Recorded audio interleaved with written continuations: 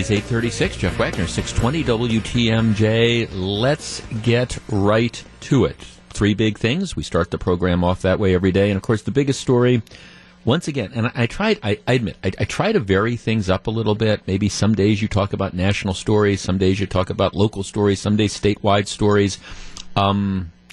Unfortunately, lately, President Trump is the lead story of the day. Let me back into this. I remember once when I was in the U.S. Attorney's Office, and I was running the Organized Crime Drug Task Force, and we had an investigation going into a woman, and I wasn't handling it. It was one of the guys that worked with me that was handling it. And at some point in time, her attorney and her father came in to talk to the prosecutor that was handling it.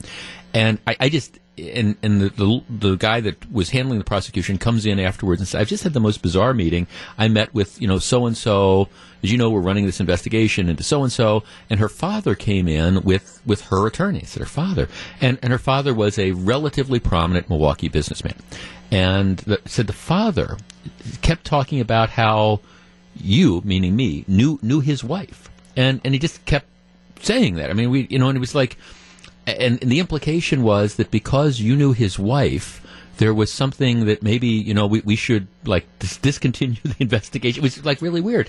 And my colleague said, what do you think? And first of all, I said, well, number one, just do what you need to do. But the more I thought about that, we were both kind of bothered. I'm thinking, okay, who goes in and tries to, name drop in an effort to try to deter a criminal investigation? And it just, on so many levels, it was just so wrong. And as you can probably tell from the tone of my voice, this probably happened 25 years ago, maybe more, and it still irritates me to this day. That something, it's like, and I said to, again, my colleague, I said, well, this is just nuts. I mean, go, just follow the investigation, do whatever. And if, by the way, he ever comes back or calls you again, I would appreciate you, sending that particular phone call to me, because I would like to tell this guy what I think about this particular thing. So anyhow, but it's always bothered me. You do not try to influence in that way any type of investigation. There's nothing worse than doing that, and there's nothing that irritates prosecutors more. So here is the latest story, and it seems like there's a revelation today involving, President Trump. The James Comey story, I didn't think is a big deal. To the extent that I think what happened is President Trump believed that Comey was not being loyal to him, got angry at him, and ended up firing him. I don't think this was an effort to kill an investigation into the, Russian influence peddling or whatever, because the truth is, by doing this, he's brought it even more front and center. I think it was a political miscalculation because Trump believed, hey, the Democrats don't like Comey. They're going to applaud this, not realizing that, the Democrats don't like Comey, but once, the enemy of my enemy is my friend. Once, Donald Trump takes on Comey becomes the greatest thing in the world, the giant, investigative savior. So I think Trump made a bad political miscalculation, but I don't think this was an attempt to forestall an investigation into Russia, and it's not going to work anyways. That would have just been a dumb sort of situation.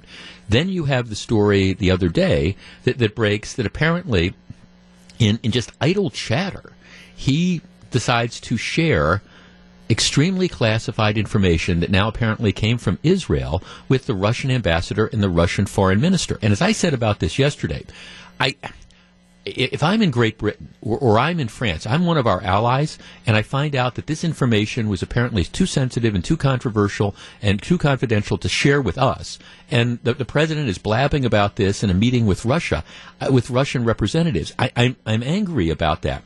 I understand that there may be occasions where you come into possession of very, very classified, very, very confidential information that you think it is necessary to share. For example, if you are concerned that there is a terrorist plot to blow up Russian airliners for whatever reason, and you've got concrete information with that, I think it would be irresponsible not to share that with Russia. But you do that typically after having meetings, and you sit down and you evaluate this, and you bring your national security advisors in, and you say, okay, how can we share this information in the best way possible? What do we need to do? And you do it through channels. You don't do it in some conversation in the White House like you're talking about, I don't know, your golf game in the locker room. So that was the story yesterday, and it is difficult for me to defend President Trump in doing, what he did. Again, you might want to disclose the information. I get all that. You might find a need, but there are channels, there are ways to do it, and I just don't think the president thought about that at all. And then you send out, one of your security guys, McMaster's.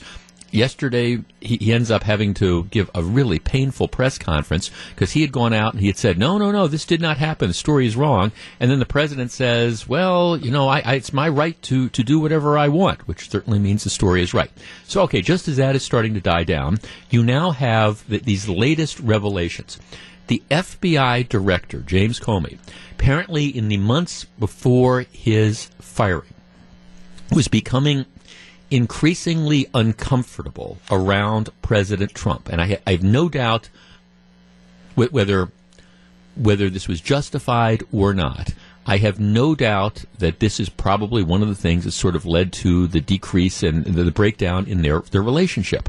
And Comey, in an effort to, I think, cover his you-know-what, started taking detailed notes of his various meetings and contacts with Donald Trump.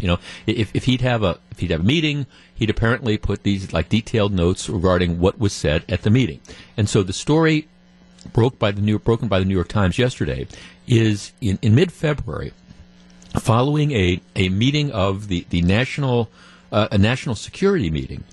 Apparently, President Trump whistles Comey aside. And they start talking about, Michael Flynn. Michael Flynn was the security advisor who had to, step down because it turned out he lied about his contacts with Russians, and so, he was essentially forced out. So the FBI conducting an investigation into, again, Michael Flynn. So at least according to these detailed notes that apparently some aide has seen and is now leaked to the press, President Trump whistles Comey aside. And, well, again, it's a little bit unclear because we don't have the notes, but the way the story is reported, he tells Comey that he didn't want to smear Flynn, who is a good guy, and that he hopes this all kind of goes away. Now, so you have, if that's true, you have the President of the United States telling the FBI director who is running an investigation that the President really likes this guy and wants to see this whole thing kind of go away. All right, 414-799-1620. That is the Acunet Mortgage talk and text line. I do not know that if this is true, it rises to the level of obstruction of justice. But at the same time, if this is true, it strikes me as being very, very wrong. And it is the latest in a series of missteps by the president, where he continues to shoot himself in the foot. It is a big deal if it's true that you've got at least in my opinion, you've got the President of the United States going to the FBI director and suggesting that he wants an investigation into a close associate of his, the president, to go away. 414-799-1620. That's the Acunet Mortgage talk and text line. All right, is this a media-created firestorm, or is this something that people should legitimately be concerned about? Is this another example of the president shooting himself in the foot? 414-799-1620 is the number. We discuss next. If you're on the line, please hold on. 845, Jeff Wagner, 620 WTMJ.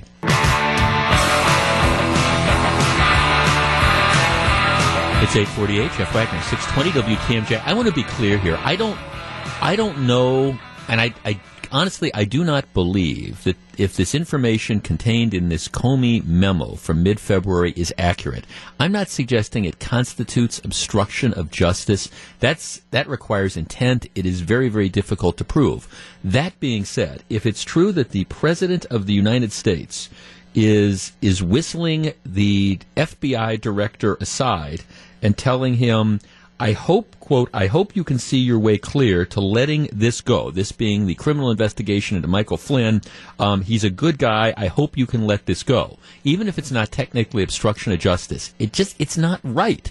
Mike on the Northwest side. Mike, you're on 620 WTMJ. Hey, good morning, Jeff. Hi, Mike. Yeah, my thoughts are it doesn't seem to pass the proverbial stink test. It seems like Trump is just digging a bigger hole between him and the media, and I just think that it's just not right. Yeah, well, I mean, do you think this is a media creation? I mean, there's no question in my mind. I mean, the media is out to get him. They've been out to get him. But at the same time, it wasn't the media that had him pull aside the FBI director and at least allegedly suggest, hey, I'd like you to give a break to this guy who was working with me and is a friend of mine.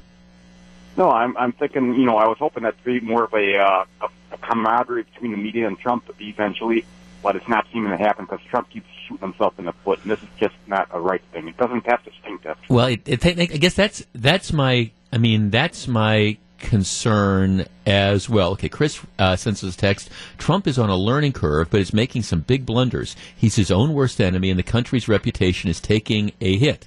Think about what Bill Clinton shared with China during his tenure. Would Obama be under the same scrutiny? Probably not. And I think that that's fair. But at the same time, it does seem like you've got one story after another. Now, during this conversation, apparently Trump was also encouraging Comey to, again, be more aggressive in pursuing, whoever it was that was leaking information. And I do think that is a fair commentary. I mean, to say, hey, I want us to crack down. I want us to be investigating. I wanted to make it a priority for us to start to investigate, people who are violating the law by making confidential information public. I think that's a very fair point.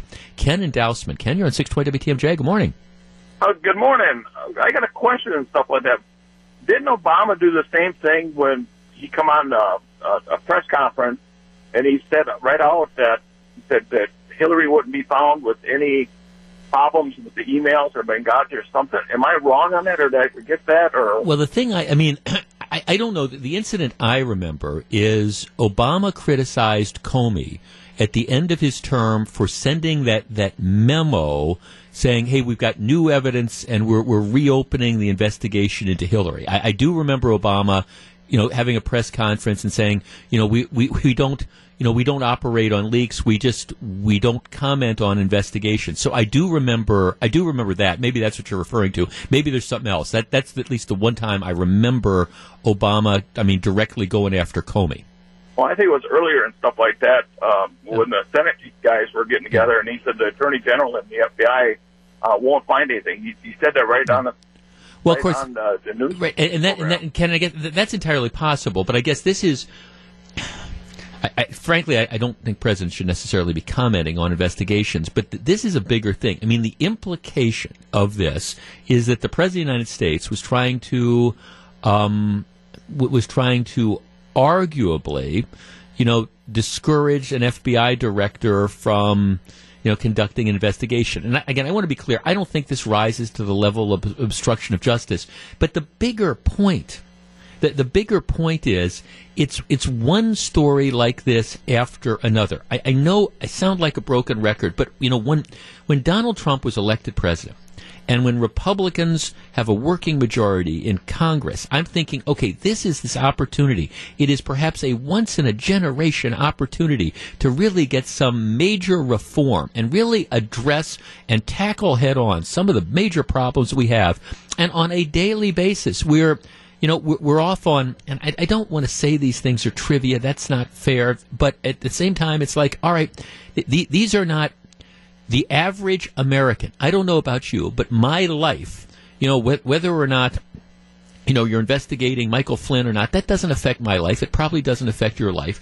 Obviously, but that's what the story is, and that's what now the dominant thing is going to be. And this whole idea is, now is there a basis to impeach Trump? Was there obstruction of justice? Do you need a special prosecutor? This is going to be the parlor game all summer long and maybe into the fall, and who knows where it ends up going. But for every day that this is what dominates the news story, that's another day that we're not talking about how we figure out the ways to make everybody's lives better and how we figure out a way to make this country more secure. And that is what the frustrating thing is.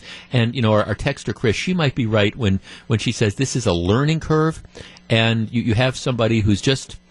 And I think there's some of that's true. I think, in Donald Trump, you have this highly successful, driven businessman who, candidly, over the years, his his relationship with the truth has been strained. The guy was just a salesman who I think in many cases would say anything he needed to do, he needed to make a sale. When you're running your own company, you can do that. You can pull in, one of your department heads and you can tell them, hey, I don't want you doing this, or I don't want you pursuing this. And you can do that, and that's fine.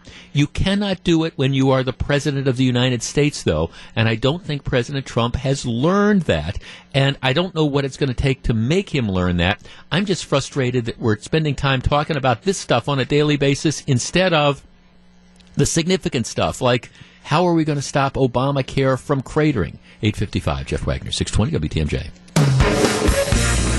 And I'm Jeff Wagner. It's 9:09. Big Thing 1A. We were talking about the scandal involved, the latest allegations involving Donald Trump, and it clearly I know exactly what happened here. I mean, FBI Director James Comey began to feel uncomfortable around Trump. I think he sensed that their relationship was deteriorating, and so he decided to take copious notes of his various contacts and his meetings, because he wanted to, I think, protect himself in case things broke bad, and I think he had a feeling that there might be the opportunity of breaking bad. Now somebody's end up leaking some of those notes, and it's again, I'm getting these emails from people saying it's clearly obstruction of justice. Well, that's a big term to throw around, and it's easier to say than it is to prove. But nevertheless, at the very least, I think it's unseemly if you have the President of the United States who's suggesting to the FBI director, hey, I'd like you to go easy on this. He's really a pretty good guy.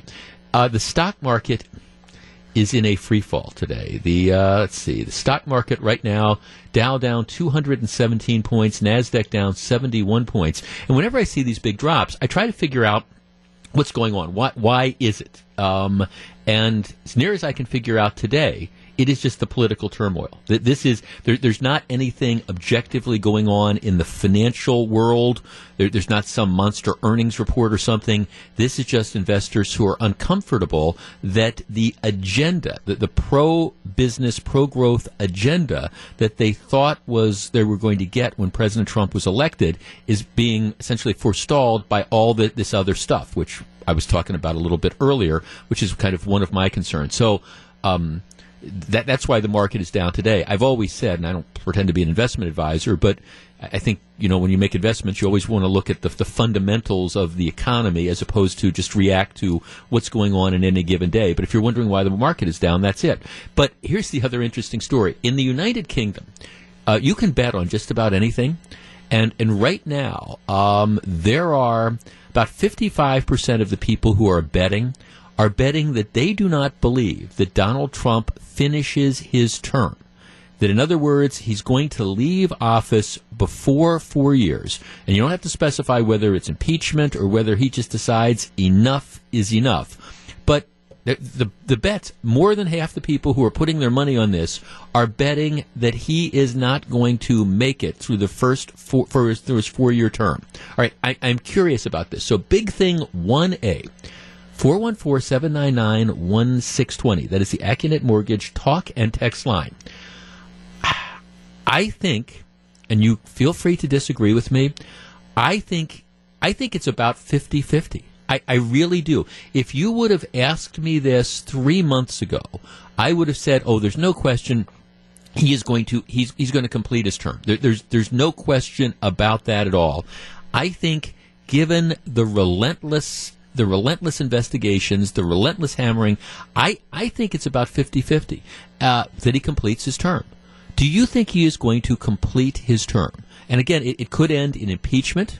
I haven't seen anything that convinces me it's an impeachable offense. It could end simply in, and again, it's tough to figure out how with Donald Trump with his ego would do this, but you simply say, hey, enough is enough. I'm tired of this deal. This is not fun. I'm 70-some years old. I am rich beyond avarice, and this isn't what I signed up for. Do you think he would walk away? Do you think he completes his term? 414-799-1620. That is the Accunet Mortgage talk and text line. Again, I think, I'm not trying to waffle here, but I think it's 50-50. 3 months ago, I would have said 95-5 that he completes his term. I'm not as sure now. Gary in Sussex. Gary, you're on 620 WTMJ. Good morning. Good morning, Jeff. Thanks for taking my call. Sure. This guy's a fighter. To be where he's at, Yep. to fight through this election.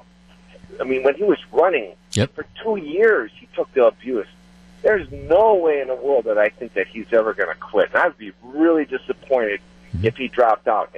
And the only way he would ever get impeached is he would have to do some real bad criminal stuff that the Republican House and the Republican Senate would sit there and vote to have him impeached. Well, let me, right, and I think, right, as long as the Republicans control Congress, that's not going to happen. But let me give you a scenario as I'm trying to kind of play this out. Let's say a year and a half from now, the midterm elections. Typically, the party in power does not do well in the midterm elections.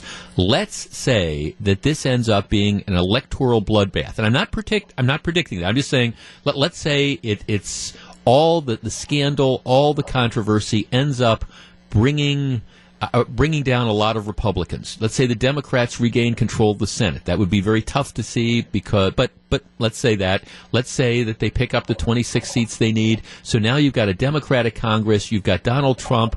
It ratchets up. The investigations intensify. His ability to get something through Congress is pretty much now nil. Could you see him just saying, okay, I've had enough of this. Boom, I'm done.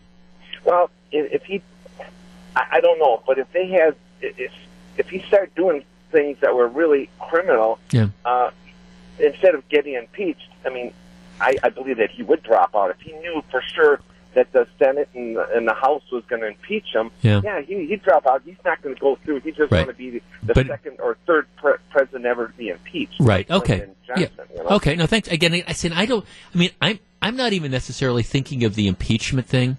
And again, maybe I'm just. I can't get into the mind of a guy like Donald Trump, but I'm thinking, okay, if I'm 70 some years old and I can do anything I want.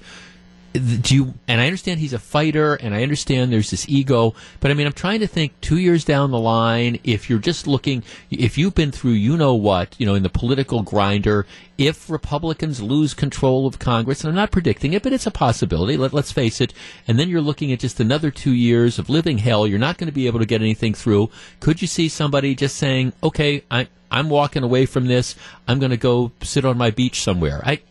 It's difficult for me to imagine that happening, but stranger things have happened. Paul in Milwaukee. Paul, you're on 620 WTMJ. Hi, first time ever caller. Let me say I'm an independent, but you just nailed that down. I came to the same conclusion that you have reached concerning he's going to walk away. They're going to say it's a health issue or whatever. But right quick, don't be surprised for what else is hiding in the closet. Okay. Okay. Thank you. Well, again, I mean that's one of the things you could do if you decide that it's just not worth it. That life. One of my big philosophies is life is really short. And again, I understand this sounds like this kind of an odd thing, but I mean, I'm trying to imagine what it's like being in the Trump White House now, and it's one thing after another, and at some point in time, do you say enough is enough? Now, I understand there's people out there who are hoping, okay, there's going to be some smoking gun, and there's going to be a basis for impeachment or something like that. I'm not seeing that right now, but and it's as a practical matter, as long as Republicans control the House and the Senate, it's not going to happen. That's just that it's just all smoke and mirrors. But I don't think there's necessarily any guarantee that that's going to continue to be the case. My inclination tells me it probably is. But I mean, if Trump can't turn things around, and if his approval rates hangs in the low 30s, and we're going into midterm elections, there will be fallout for Republicans unless they can figure out a way to distance themselves from him. Let's see. Lori writes, I think he might walk away, but he will blame it on not being treated fairly. That way, in his mind, he wouldn't lose face. Yeah, I mean, there's all sorts of things that you could say. I always thought we have another text here. I always thought I was voting for Pence and that Trump was going to mess it up somehow. I think he leaves. Let's see, another along the same lines of text. I was so happy when he selected Vice President Pence, said before he was elected, if elected president, he would not finish his term. Huh. Interesting. Steve in Mequon. Steve, you're on 620 WTMJ. Good morning. Thanks for taking my call. Hi, Those Steve. texts you read, it's funny, it made me smile because last night at dinner I said to my wife, I have this feeling we're going to be saying President Pence sooner or later. Yeah. And I kind of agree with most of what you laid out. I don't think it'll be an impeachment thing. I think Trump will just get set up. That's part of the plan. That's what the Democrats are doing. This is part of a concerted effort that they say, hey, if we just keep pounding and pounding and pounding, he's going to eventually possibly just throw the white flag up and say, I give. So I tend to agree with you. Right, and of course, and it won't be. It'll be. I've got a health issue, or I've got something like that. It won't be. I'm just going to quit. Something to save face. There's no question. I'm sure of that. See, the thing. It's interesting to me, Steve, about the whole impeachment strategy argument. Everybody pushing for that. If that happens, you get Vice President Pence. You get President Pence, which I think a lot of us would love to see. Pence is the president. Yeah. Right. So thanks for taking my call. No, thanks. So that makes me wonder about what the end game is. Again, we'll take a barometer from time to time, and again, I'm about 50-50. But people who are betting with their money, at least in the United Kingdom, are betting that President Trump does not make it 4 years. It's 9:19. This is Jeff Wagner. Big thing number 2 coming up. Chelsea Manning. 9:22. Jeff Wagner, 620 WTMJ. WTMJ's Classic Free Ride makes a pit stop in West Bend today. Join John McCure in Wisconsin's Afternoon News as they broadcast live from 3 to 6 at the Pick and Save on Main Street. Register to win the incredible 1968 Valenti Oldsmobile 442 convertible and tickets to see Tom Petty and the Heartbreakers at Summerfest this July. I hope to be at one of those shows. That's this afternoon from 3 until 6 at Pick and Save on Main Street in West Bend. It's the WTMJ Classic Free Ride, sponsored by New Mail Medical in Wauwatosa and Summerfest. One final thought on the Trump thing. Sam texts, I would ask the same question of Paul Ryan. If he doesn't approach Trump and demand an end to this nonsense, his head is probably going to be on the block as well. Well, not from a perspective of continuing to be in Congress, because he's in a pretty safe seat, but Speaker of the House, that's it. I don't want President Trump to take down the Republican Party as we go off on some of these things. And seriously, what are you doing saying things like this to the FBI director? All right, big thing number 2. It is an ongoing aggravation to me. I'm kind of old school. I think classified documents should remain classified, and I think it is a big deal when people decide that they have access to information that is classified, national security stuff, and they decide that they know better. They know better than anybody else, and they should take it upon themselves to release the documents. I am talking about, of course, the story of Private Bradley, now Chelsea Manning. 2010, Bradley Manning, who is a low-level, and this is just drives you nuts, low-level, like security analyst, who happens to have access to hundreds of thousands of classified documents, many of which he/she probably couldn't understand, decides to copy hundreds of thousands of these secret military and diplomatic files from a classified computer network.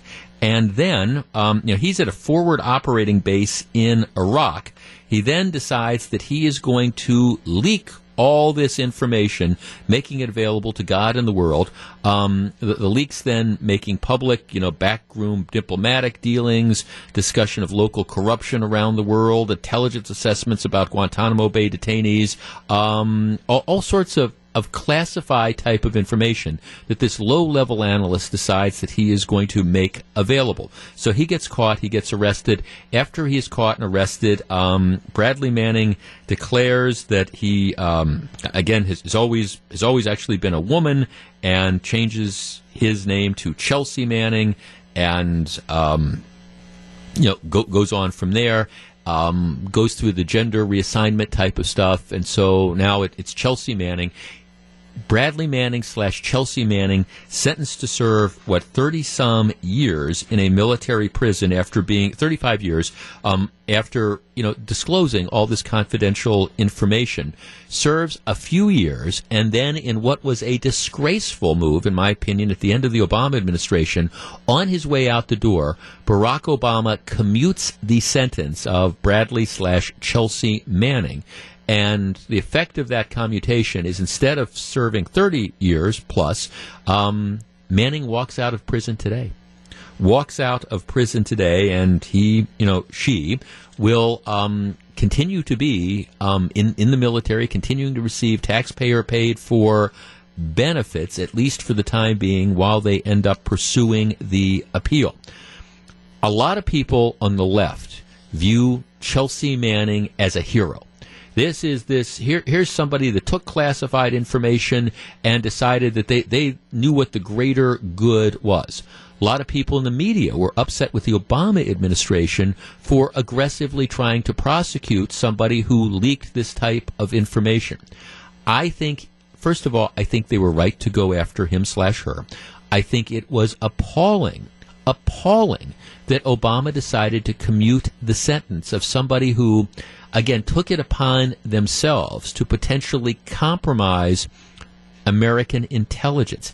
I guess it's, to me, there's no ethics in the media anymore, and so there's no concern if you have media outlets, whether it's the Journal Sentinel or whatever else, who gets access to confidential documents or hacked documents or documents obtained illegally. There's no hesitation at all with running that and trying to make money and sell newspapers or generate clicks on a website or whatever. There's no ethics when it comes to that anymore.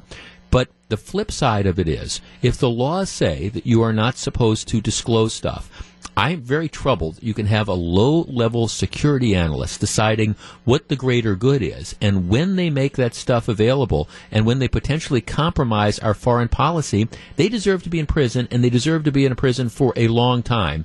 Chelsea Manning, big story number 2, walks out of jail today. Thank you, Barack Obama. Big story number 3 is coming up. If you run a convenience store in this area, beware. Stick around. It's 9:27. This is Jeff Wagner.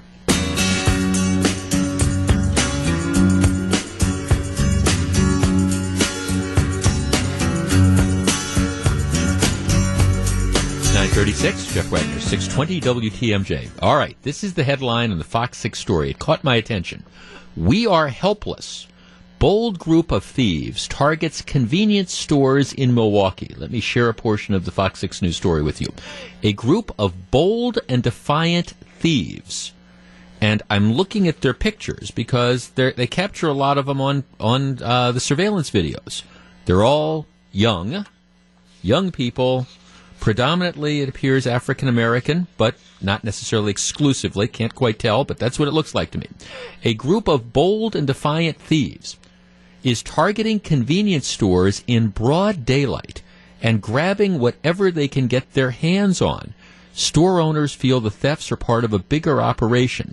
The images of the burglary suspects from surveillance video are as clear as day. Wearing a green hooded sweatshirt, a man was caught on camera nonchalantly walking over to a rack, grabbing 2 armfuls of laundry detergent and running out. Moments later, he's seen returning to grab more merchandise. The video shows him running in and out of the store 4 times before leaving the store.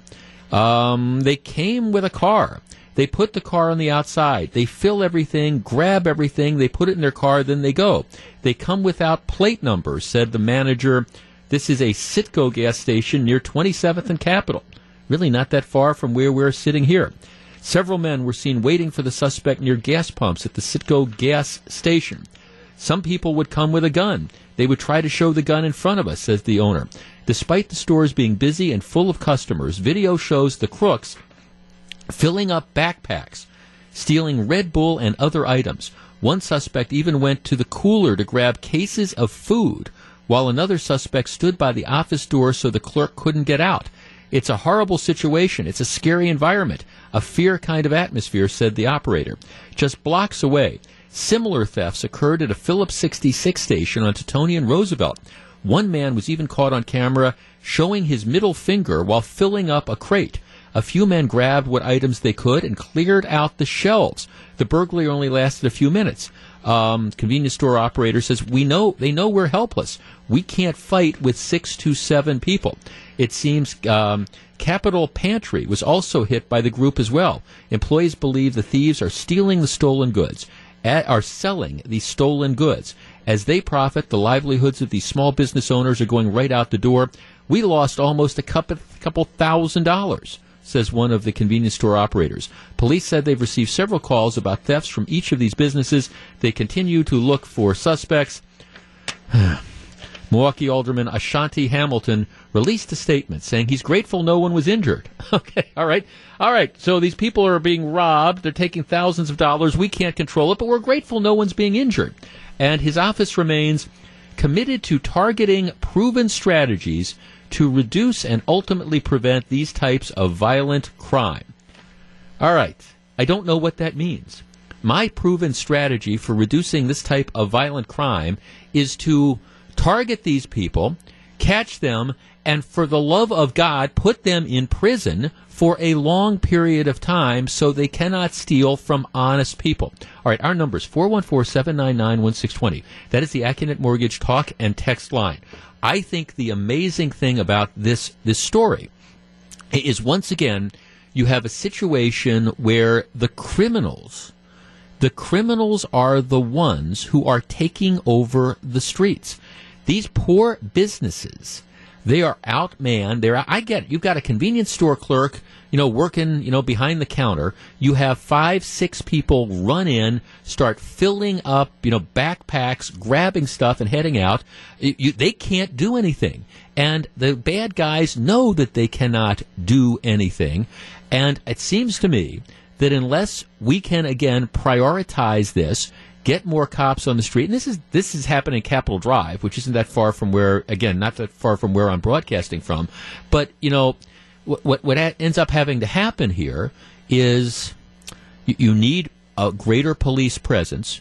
You're also in a situation where, maybe if the police can't help this, maybe what you need is you need a little bit of self-help, and maybe this is one where if you're going to run a convenience store in some high crime areas of the city of Milwaukee, you have to kind of take matters into your own hand, hire your own security guards, limit the number of people that can come into the store, only buzz people in. But this is just flat unacceptable. Who can be expected to do business in this kind of environment? Let's talk to Dennis in Burlington. Dennis, you're on 620 WTMJ. Good morning. Good morning. We were in Vietnam on a tour recently and encountered basically this. In Vietnam, it's a very, very pleasant country to visit, but theft is a problem. And the businesses respond by having guards.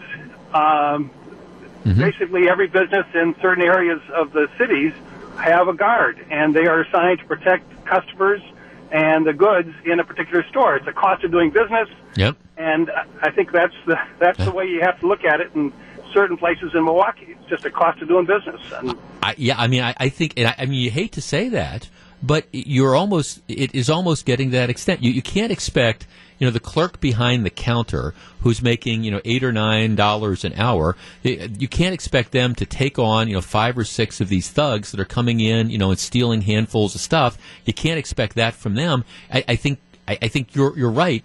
Obviously, the problem is so out of control that the police can't do anything to stop it. I don't know. It seems to me there's two choices. Number one is the business is closed down, or you're probably right. They end up, you have to hire security guards, and you have to, again, then pass the cost of that unfortunately, onto the consumers. Yeah. Now, thanks for the call. 414-799-1620. That is the Acunet Mortgage talk and text line. I'm trying to picture a situation where, okay, you stop off, you're putting gas in your car, you walk in and you want to get a pack of cigarettes or some candy or some milk or whatever, and all of a sudden you have, the door gets bum rushed by 4 or 5 people who are they're looting the store. That's what they are doing. They are looting the store. They're caught on surveillance video, for Lord's sake, and they're proud of it. I'm looking at these pictures that they have that they had on the news, and they're not even, at least in many cases, these people are so bold, they're not even making efforts to conceal themselves. You can see who these people are. And obviously, at least in certain parts of the community, people don't care that they're in there looting and doing this type of stuff because they're still out on the street. Dave in Appleton. Dave, you're on 620 WTMJ. Good morning. Well, Jeff, this is why those of us that don't live in Milwaukee anymore grew up there, but see it as you call it, the cesspool of the southeastern Wisconsin here. Your Detroit South. It's just Yeah. No one wants. This is why I don't go to Milwaukee unless I absolutely, positively have to. Yes, to go see a Brewers game, yes. But I mean, beyond that, to wander the streets of Milwaukee, no way. Or to pull into gas stations on Capitol Drive, for goodness sakes. You know, that always used to be a lovely neighborhood. There's wonderful houses and all, but yeah, I mean, okay, it's a Citgo gas station on 27th and Capitol that's targeted, and other ones, and apparently we are unable to catch the people who are doing this. And of course, the other truth then, Dave, is even if you do catch them, you've got the catch and release system that exists in Milwaukee County that's going to turn them loose to go back and do it again and again and again. Well, and this is the thing. I don't understand where you have these aldermans, what's his name you just gave, why Hamilton. You aren't going, you know what, we need to do something about the youth, right. The minority youth of Milwaukee, right. Period. Yeah. And start from when they're 5 years old and, and like you said, and the ones that are just too far gone, if you're too far gone at 12 years old, you go to prison. Right. I'm sorry. Right, and stay right just to protect the rest of. Thanks. I mean, yeah. What a namby-pamby statement. Ashanti Hamilton, who wants to be mayor, he's grateful no one was injured. Yeah, that's good. I'm grateful that as people are going into the stores that these businesses are trying to operate and trying to carve out a living. Yeah, I'm grateful that nobody, that the thugs didn't, kill anybody or hurt anybody. That's good. But his office remains committed to targeting proven strategies that reduce and ultimately prevent these types of violent crime. Well, how about condemning this type of behavior, saying that this is unacceptable in the community, encouraging an increased police presence, encouraging that when people are caught, they are prosecuted to the fullest extent of the law, and they do not have their wrists slapped by various judges in Milwaukee County. In other words, how about some accountability? How about standing up for the law-abiding citizens, the businesses that are trying to eke out a living, in these communities, and the people in the community who depend on having those businesses there? Is that too much to ask for? Maybe just a little bit of outrage? Just a little bit of outrage? Just asking. 9:45, Jeff Wagner, 620 WTMJ.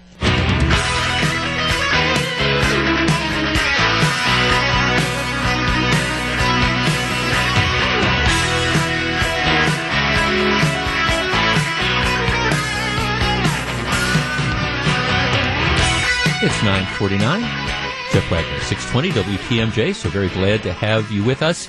From the traffic annoyance on the ride in every morning to that neighbor nuisance every weekend, today you get a chance to put it on the books. It's called Scafidi and Bill Stats. There ought to be a law feature. They will take your calls starting at 2:07 here on WTMJ. Be sure to check that out.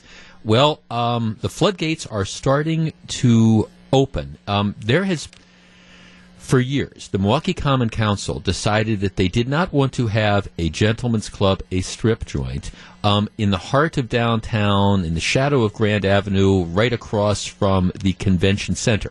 There are other strip clubs in the downtown area, and it's, as I've said before, it's been decades since I have been in any of them, but they were sort of low-rent places back in the day, and my guess is they probably haven't changed. Matter of fact, the carpet is probably still the same as it was 30 or 35 years ago. But the Common Council was fighting that, and because it is constitutionally protected, essentially they lost. I mean, the taxpayers of the city of Milwaukee lost $1 million plus lawsuit when they denied a gentleman's club who wanted to go in on 3rd Street. They've now cut a deal where there will be a strip joint. I understand some of the businesses in Grand Avenue are upset. I don't think it's that big a deal. I mean, candidly, if you go to many cities, you will find a place like that very near downtown convention centers because it's designed to appeal to the conventioneers, to the visitors who want to go out and seek that kind of entertainment. And I understand that a lot of people don't like that form of entertainment and they just don't think it's right. But I don't think that this is going to – I would be surprised if this is a problem. And candidly, there's, I think, a lot of other types of venues that can cause – actually more problems as far as police reports and things. But so you're going to have the one strip club that's going in. But now the floodgates are open. yesterday, the Milwaukee Licenses Committee denied an existing downtown nightclub's attempt to offer adult entertainment, including strippers and burlesque shows. The Ladybug Club, 618 North Water, was seeking to change its current operations to include burlesque shows, as well as Chippendales and Thunder from Down Under male stripper reviews. In any event, the Common Council said no. This committee said no, we're not going to do that. Here's the interesting thing: the guy that represents that area, Alderman Robert Bauman, who fought tooth and nail the other strip joint from going in. He apparently supported the Ladybug Club becoming a strip club. Wonder what's going on there. Bauman said the club had so many problems in the past that changing the type of entertainment it offers could reduce its negative impact. All right. This whole thing is just kind of bizarre to me. If you've got a club that has been nothing but trouble in the past, the idea that you're going to make it better or more productive is by allowing it to become a quasi-strip joint. That makes no sense to me. I don't have as much concern about these operators of like the high-end gentleman's club and stuff because, again, they're going to put a lot of money into this, and I think there's a certain environment they're going to create. But taking a problem bar and saying, here, we're going to open this up and now allow stripping there, and saying that's a better alternative, it is... I swear I do not know what goes through the minds of some of these people we elect to office in the city of Milwaukee, or that you, if you live in the city of Milwaukee, you elect. I mean, you're going to oppose the high-end strip club, but then you're going to say, okay, we're going to take a problem place and we're going to allow that to offer, nudity and stripping and stuff like that. If it's a problem bar, close it down. I don't care whether it is a strip club. I don't care whether it's a hip-hop club. I don't care whether it's a corner bar. I don't care whether it's a gay bar. Doesn't matter to me. If it's a problem, you close the darn thing down. You don't say, hey, we've got a problem bar. Let's allow stripping. That'll solve the problem. Well, no, if it's a problem bar, it's always going to be a problem bar, isn't it? 9:54, Jeff Wagner. Hey, when we come back, does the punishment fit the crime? A really interesting story out of Green Bay. And in Wauwatosa, one playground is so out of control that officials have had to take some unique steps, and some people are unhappy. That is all coming up. Stick around. It's 9:54. This is Jeff Wagner, 620 WTMJ.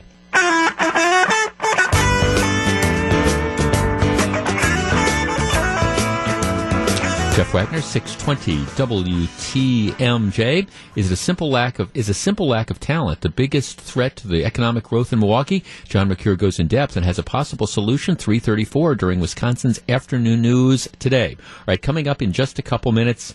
All right, it is a senior prank that has gotten some kids in trouble. They're not going to be allowed to participate in graduation. Some people think the punishment does not fit the crime. When it is a prank? When is it vandalism? Have we lost our senses of humor? We will discuss. That's coming up. Stick around. It's 9:58. Jeff Wagner, 620 WTMJ. It's 10:08. This is Jeff Wagner. Glad to have you with us. Wrightstown, Wisconsin is a community of a few thousand. It's between Appleton and De Pere. So that's to give you kind of an idea. They are in the news. Here's what happened. You have some students, 20 students at Wrightstown High School who were getting ready to graduate, planning to graduate at the end of this month. Apparently, as part of their senior prank, a group of about 20 students showed up outside the high school and this would be May 7th, toilet papered the trees and wrote graffiti on bricks outside the high school on May 7th. The graffiti was written in chalk. So my understanding is that there's not permanent damage done. So you get a bunch of kids, they show up at night, the seniors, that's their senior prank, they TP the school and the outside of the school, and they write chalk on some of the bricks. What happens is, so this is 20, 5 of the 20 students decide to take it a step further. they break into the school. So they break into the school. They get into the gym, and apparently they toilet paper the gym. They throw more toilet paper around the gym, and they move a series of bleachers.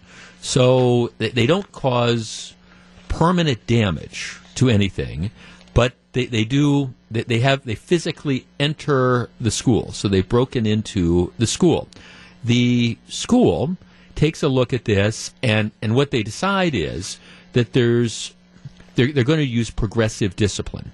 And for the 5 kids who break into the school, they say, okay, we think what you did is more significant than just like throwing the toilet paper, and so you are not going to be allowed to participate in the May 26th graduation ceremony because, you broke into the school. So that's it. They're not saying you're not going to get your degree. They're not saying you're not going to graduate, but they are saying, okay, you're not going to be able to participate in graduation. Those kids have now gone public, and they think this is very unfair. One of the seniors banned from commencement. I'm looking at a story that the Green Bay Press-Gazette had. We've been working hard for 4 years to get our diploma. Now our family and friends can't watch us. Our parents, our grandparents, our aunts and uncles, none of them can come and watch, and some people are flying in. The students say the only damage done to the inside of the school was scattered toilet paper and moved bleachers that could easily be cleaned up. One of the kids says, well, maybe it was wrong to do the prank, but it was meant to be lighthearted. We just wanted to toilet paper and have fun before we graduated. We don't regret what it is that we ended up doing. The school district, puts out a statement saying, we have such high expectations from our students, and more often than not, our students meet and often exceed those expectations. But it's so disappointing when students make decisions like the ones made on Sunday night. It not only impacts them, but their families, their classmates, and the entire school. It is my hope the students learn from the decision and begin to rebuild the trust that was damaged by their actions. That's a statement from the superintendent. Okay, 414-799-1620. That is the Acunet Mortgage talk and text line. Senior pranks are not uncommon. Some are definitely more destructive than others. This does not sound like a particularly destructive sort of thing. It's not like the school sustained thousands of dollars in damage. Obviously, there's some cleanup costs that are associated with this. Inside the school itself, it doesn't appear that there was any damage done to the school. There's the toilet papering. They moved the bleachers. But the school says, hey, you broke into the school. And that's why we are treating you 5 different than the other people who are outside just throwing the toilet paper and stuff. And you're not going to be allowed to participate in graduation. All right. 414-799-1620. That's the Acunet Mortgage talk and text line. I don't think the school's position is unreasonable. But some people might disagree. And if the kids are unhappy that, hey, now their parents can't watch them graduate and their aunts and uncles were going to fly in and now they can't see them, I think they need to look in the mirror and figure that they're the ones that's because of them. Is this an unreasonable reaction on the part of the school? 414-799-1620. That's the Acunet Mortgage talk and text line. I actually think this is a pretty measured response that differentiates between the kids who are outside and the kids who actually broke into the school. And I think it's also, as penalties go, it's not that tough a penalty. Again, it's not like they're denying them diplomas or anything like that. But what do you think? We discuss next. If you're on the line, please hold on. 1014, Jeff Wagner, 620 WTMJ.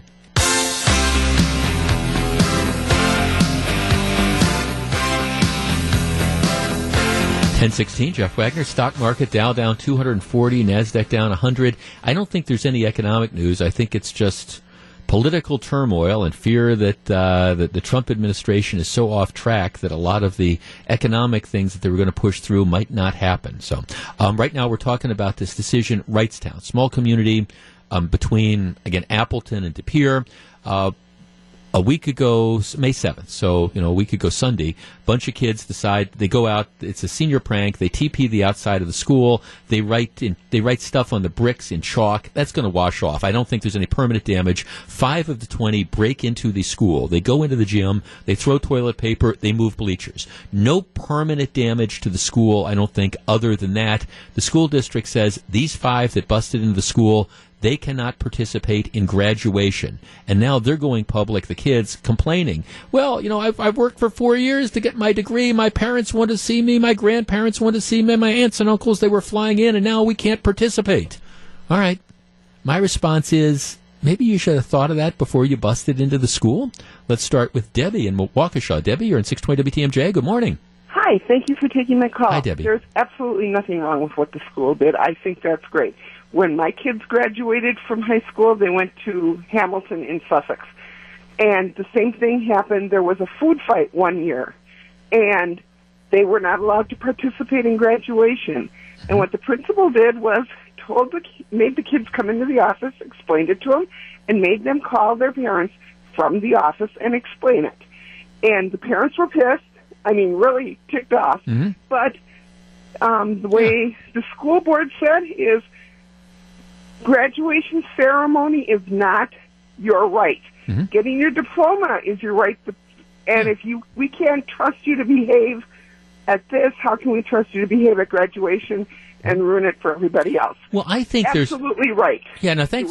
Yeah, I guess, and see, I think there's an element of punishment here.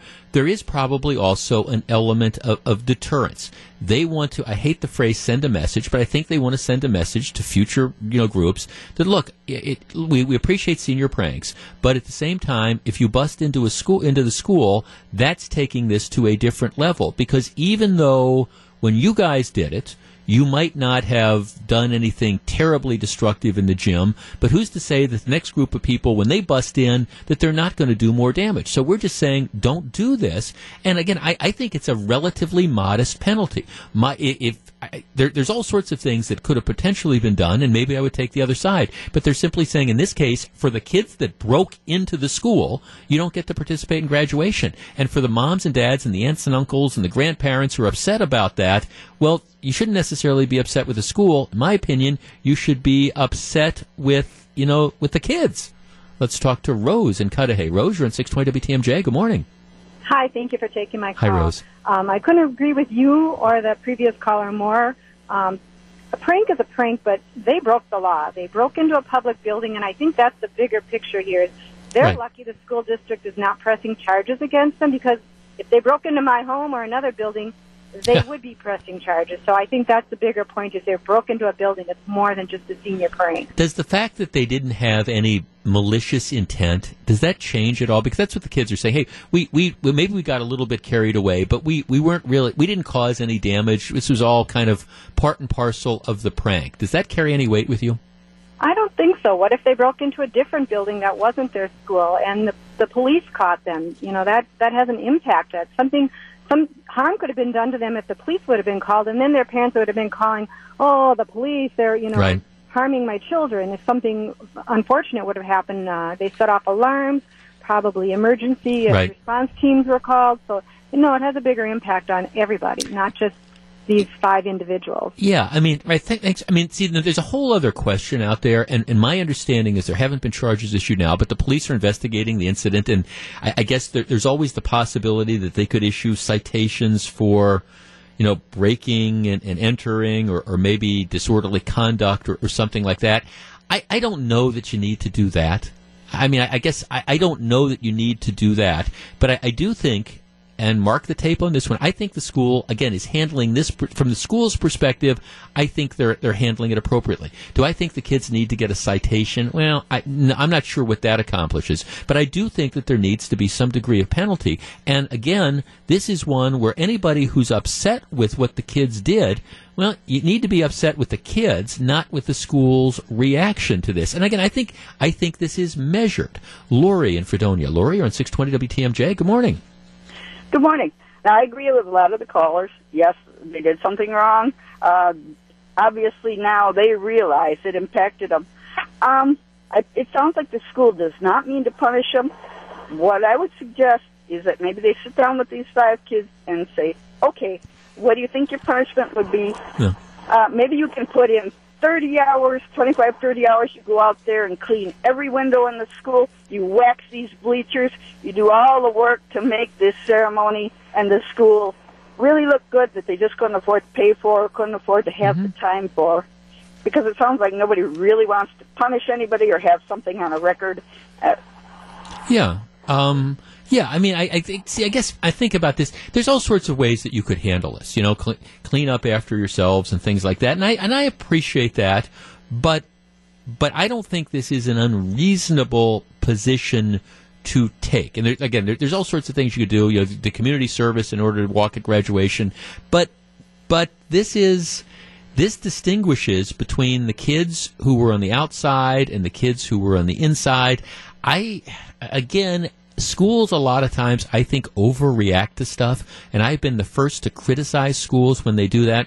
I don't think this is the case, though, and candidly, for the Wrightstown 5, I think you get what you deserve, and maybe there's a lesson here, and I don't think this is the type of vandalism that you see sometimes with these so-called kind of pranks, but still, you busted into the school. You have to recognize that there were going to be some consequences. You get your diploma and learn from it and move on. 1023, Jeff Wagner, 620 WTMJ.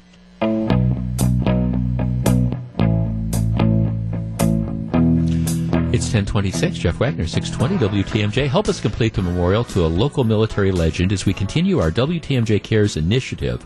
We're going to be doing a special radiothon. It's going to be beginning at 8:30 this Friday.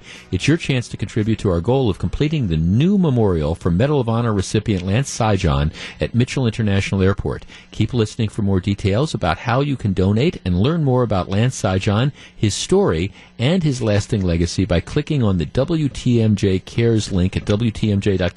I know this one is near and dear, in particular, to the heart of our very own Gene Miller. So, and even though we're doing the radiothon on Friday to help us hopefully get over the top on the money we're trying to raise, you don't have to wait till Friday to donate. Go to WTMJ.com, click on the WTMJ Cares link, and you can see how you can end up doing it. Just a couple final thoughts on what we were talking about, the punishment for these kids in Wrightstown. And I'm just kind of looking at the split. Our text line our text line exploded. But just to give you an idea of some of the different opinions on this, Greg and Racine texts, these kids should have thought about the possible punishment ahead of their stupid stunt. Their parents' relatives should be more disappointed with their behavior that led to this. Jan says it's called breaking and entering. Most people do time for that crime. Well, maybe.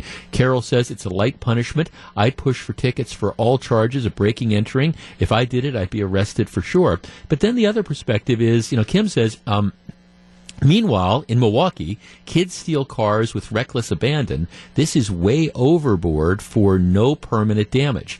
Well, she raises an interesting point. As we know, on the mean streets of the city of Milwaukee, if you're a 12 or a 13-year-old, you can go out, you can steal multiple cars, and little, if anything, is going to happen to you.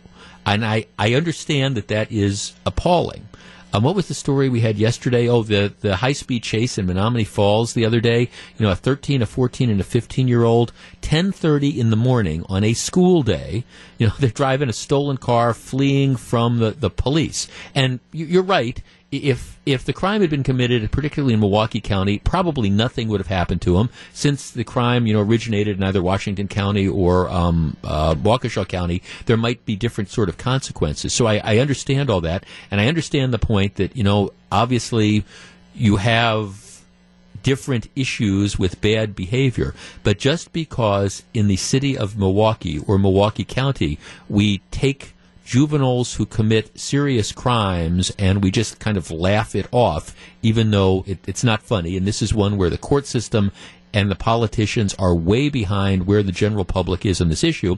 That doesn't mean that you can't have any sort of standards. And because we slap the wrist of car thieves in Milwaukee, at least in my opinion, doesn't mean that it's wrong to impose what I think is actually light discipline. You can't participate in graduation for breaking into the school, regardless of whether or not you did permanent damage or not. Now, I think the superintendent got this one correct. All right, coming up in just a couple minutes, controversy involving a local playground.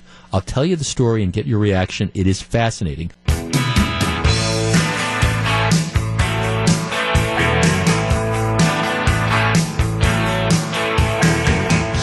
It's 10:35. Jeff Wagner, 620 WTMJ. Okay, Roosevelt Elementary School is in Wauwatosa.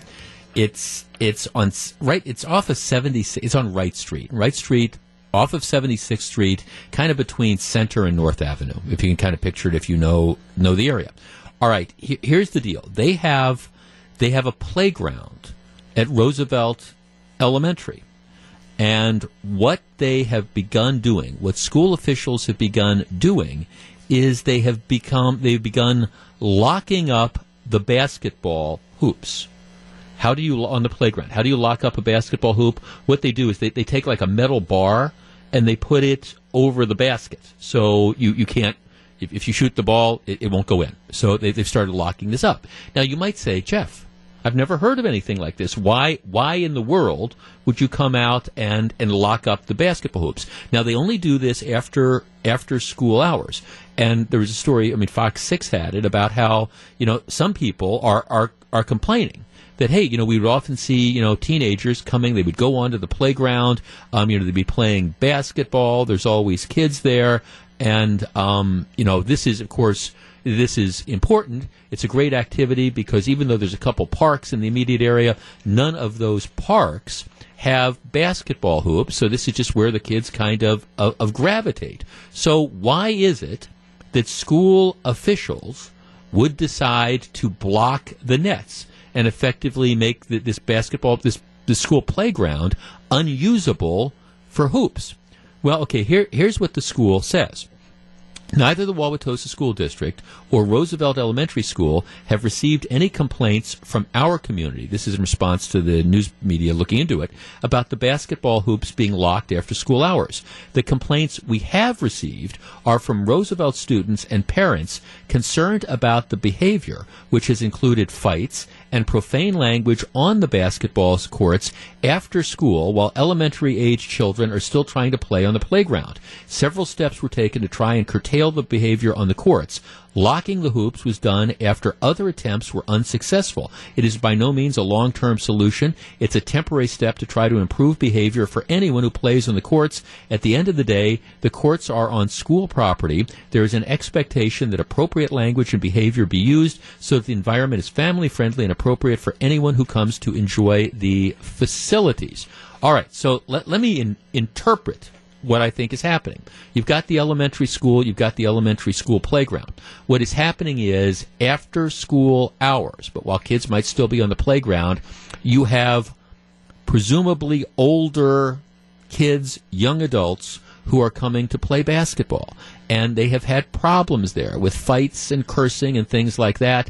They say they've tried other things to try to deal with this, and finally, this is just the easiest thing to do.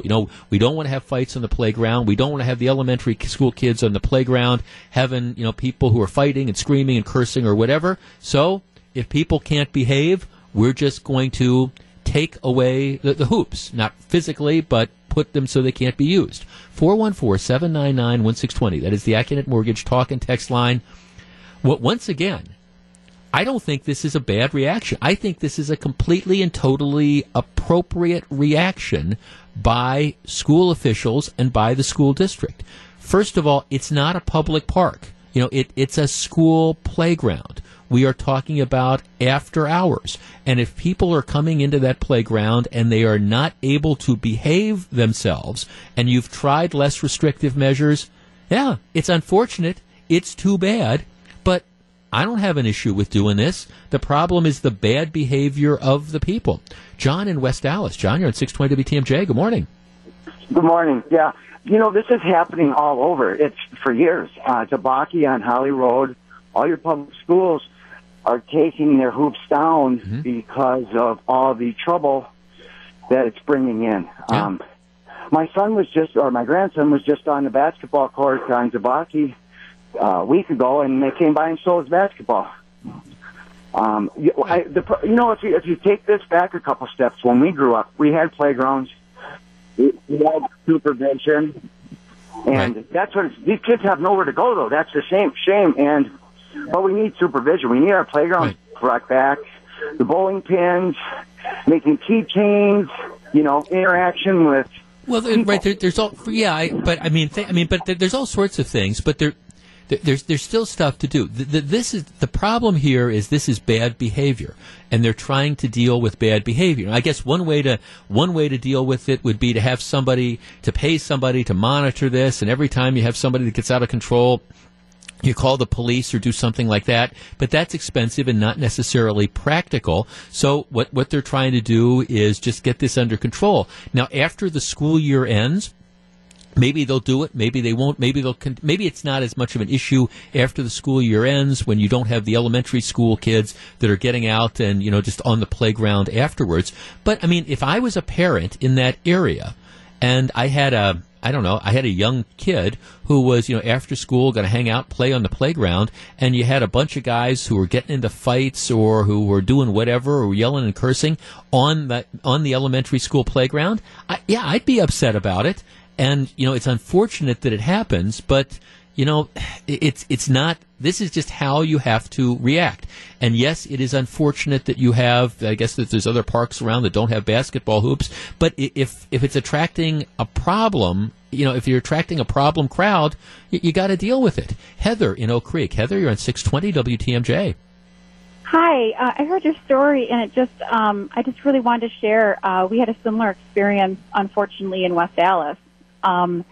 My son had built a playground for Jefferson Elementary school, $129,000 playground for his Eagle Scout project. Oh, your son's an Eagle Scout. You must be very proud of him. Yeah, he's worked really hard. Anyway, when the point of the playground was to encourage play and bring the community together and all these wonderful things. And part of the playground, the school had in a similar area multiple basketball courts, and unfortunately, those basketball courts attracted all kinds of individuals into the wee hours of the night, which disturbed the area community. Sure. People swearing, people, all just kinds of all sorts of bad behavior. Right? Yeah, bad behavior. Scaring people away from the families away from the playground, and noise to all hours of the night. And their response at Jefferson Elementary, unfortunately, was to take out one of the basketball hoops. So it wasn't attractive to people to be able to play on the full court. Right. And I thought it was an incredibly sad, situation, because we want children playing, but unfortunately, that's how they had to handle that situation. And I'm not sure if there's a better answer to it, but it's sad that that's what you have to do. It is. I mean, the only other answer, unfortunately, is, again, to spend the money probably to hire a guard or a monitor or, to have some cops there or something on a constant basis. But that's expensive, and that's a difficult thing. And I don't know that you can expect the school to do that. You're right. It's a sad thing, but just like your situation, I mean, your son does this wonderful thing, and you provide this. But if people are going to abuse it, sometimes this is unfortunate. Everybody loses because you've got the people that don't know how to behave. Yeah. No, thanks for the call. Appreciate it. And again, I'm not going to criticize the school. I think what the school is doing is, again, it's a tempered sort of reaction. They're saying this isn't necessarily permanent. Like I say, I'm going to be curious to see what happens, whether they change it in the summer. Because right now their concerns are after school, elementary school kids on the playground interacting with some people, not all people, but some who just apparently don't know how to behave. Pat on the Northwest Side. Pat, you're on 620 WTMJ. Good morning. The problem over here turned out to be young people hanging from the nets to the point where the school couldn't any longer keep replacing the nets and replacing the nets and replacing the nets. And now these young men have nowhere to go play ball because there's no nets here. All summer, all spring, nothing there for them anymore because they couldn't stop tearing the nets. Yeah. Yeah, and so whose fault is that, I guess? Can you blame the parks? Can you blame the school district for that? I blame the young people who think they should be hanging from them, Yeah, no, that's it. And you want thanks. You want. Look, I appreciate that you want places for people to be able to go, and you want them to have be able to have activities. And I understand basketball is one of these things that bring people together, but but there is always a balancing. Now, I live 4 or 5 blocks away from a small park where they've got some tennis courts, and they've got a playground, and they've got a basketball court. And I'm not aware. Now, I don't live right across the street from it, but I'm not aware of ongoing problems. Every time I drive by, you see a couple of kids playing. What they've done though there is when they reconfigured the park, it used to be just like she was talking about. It used to be something you could play full court at, but now that they've cut it down to half court. But you have people that are shooting hoops and stuff. But at the same time, if people can't behave, well, what's going to happen is you're going to lose some privileges. Phil in Wauwatosa. Phil, you're on 620 WTMJ. Good morning. Good morning. We are a small Lutheran school in Milwaukee, in a neighborhood. We had our biggest problem was loud music. Okay, on the court, so people would come and they'd have their boom boxes or whatever and crank them up. Okay, it's right in a neighborhood, and I think the neighbors could have even lived with the shooting, the ball hitting the basket, but the music.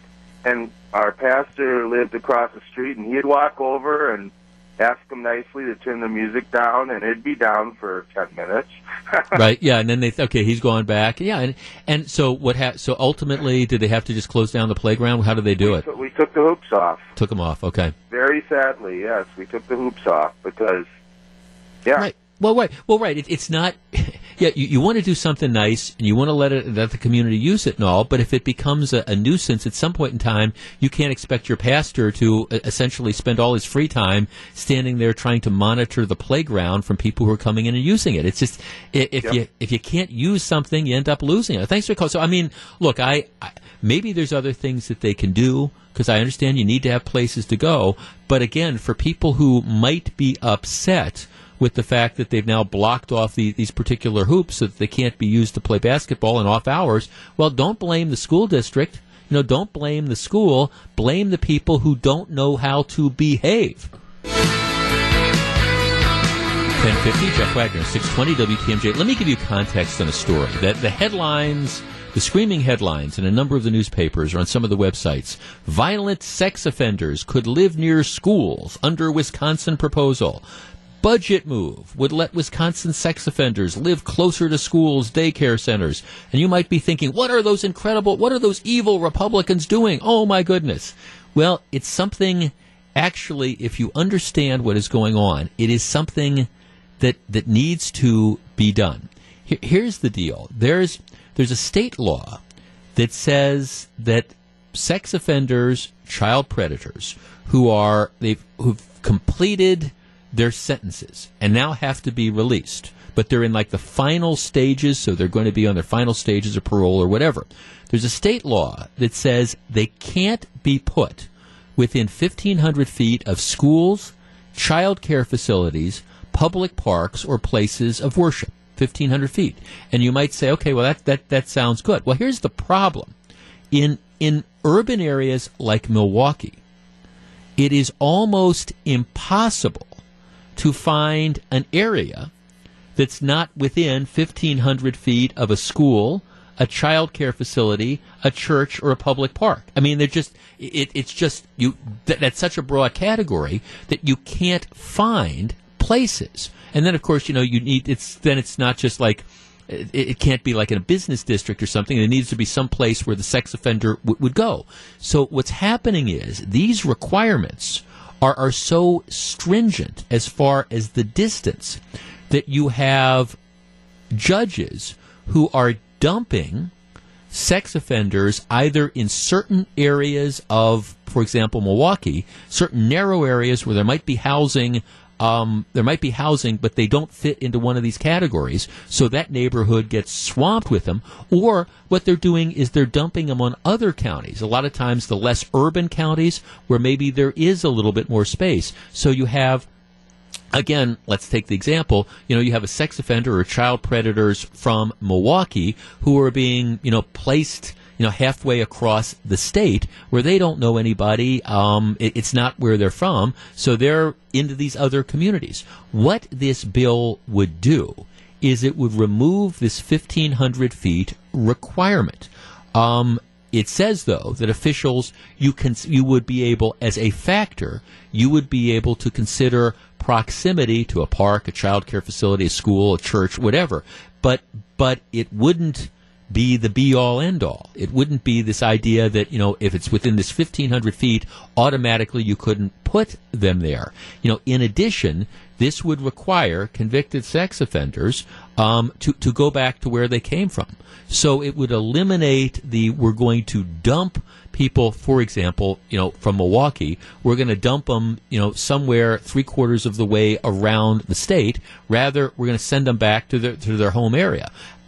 This is something, again, that makes a lot of sense to me, because what's been happening is these restrictions, and I get why they have the restrictions, but they're so tight, they're so narrow, that you have some of these sex offenders who are being released and they can't find any place for them, so they end up being homeless for a while and wandering around. That's not an accurate solution as well. This is a law, and I understand the headlines, and maybe you read it, violent sex offenders could live near schools under Wisconsin proposal. Well, okay, yes, maybe they live within 1,000 feet instead of 1,501 feet, but that's only after, they've decided that that's appropriate. But unless they do something, there's not going to be anywhere for these people to go. And I'm not sympathetic to the child predators and the sex offenders, but the truth of the matter is, once they've served their sentence, they have to be released. And you have to have a place to put them. And unfortunately, this kind of arbitrary limit has consolidated the places where you can put them, if you want to have them, for example, in an urban area like Milwaukee, so that they're just narrow areas where they can be, or it's required, placing people 3/4 of the way around the state. Those aren't acceptable solutions. This is a measure which makes eminent sense, despite what the headline might say. Jeff Wagner, 620 WTMJ. Baseball America revealed their updated top 100 prospects list, and 6 names in the Brewers system are on it. Will we see some of those names up in Milwaukee anytime soon? Matt Pauley goes through the roster this evening. Tune in, Sports Central, 6:35 tonight. Brewers, big win yesterday. I'm telling you, I don't know that this team is going to make the playoffs, but it's fun. And as a huge baseball fan, I remember how frustrated I've been the last couple years, where essentially by this time of the baseball season, let's be honest, last year, 2 years ago, they weren't in contention. They had such miserable Aprils. You win 5 games or however many games they won. They played themselves out of contention. Here, who knows what's going to happen? But again, we're in the middle of May. They are close to the first place St. Louis Cardinals. They're playing good baseball. They're playing fun baseball. It's great to listen to, and tune into the coverage. Again, they play in San Diego tonight. All right, coming up in just a couple minutes. I admit I'm fascinated by pop culture and how things change. If you worked at ESPN, it was a license to print money up until recently. ESPN's changed. Things have changed. They're trying to salvage the network. I don't think it's going to work. We're going to talk about that. And why is it that only B-listers are emerging to run against Scott Walker? We'll discuss that as well. Stick around.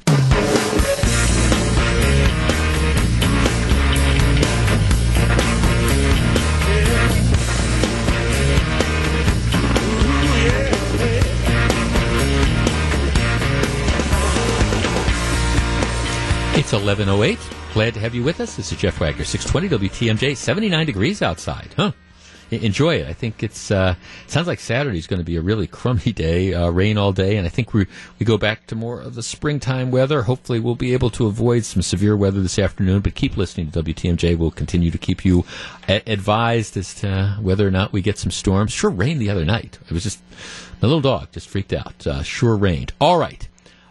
Up until, I admit, I'm just, as somebody who watches the pop culture and watches how things change, I'm always amazed at how stuff evolves, how things that are so popular one day just fall out of fashion the next. And you can look at so many things. If you are of a certain age, newspapers were a big thing. Now the newspaper industry, at least the old-fashioned newspaper industry about, getting the papers delivered to your home and things like that, it's in the toilet. There's just people people have changed the way that they want to get information. It's not that the information that they put out in newspapers isn't something people want, but they don't want it. They want it on the internet. They want it 24/7, and they want to get it when they get it.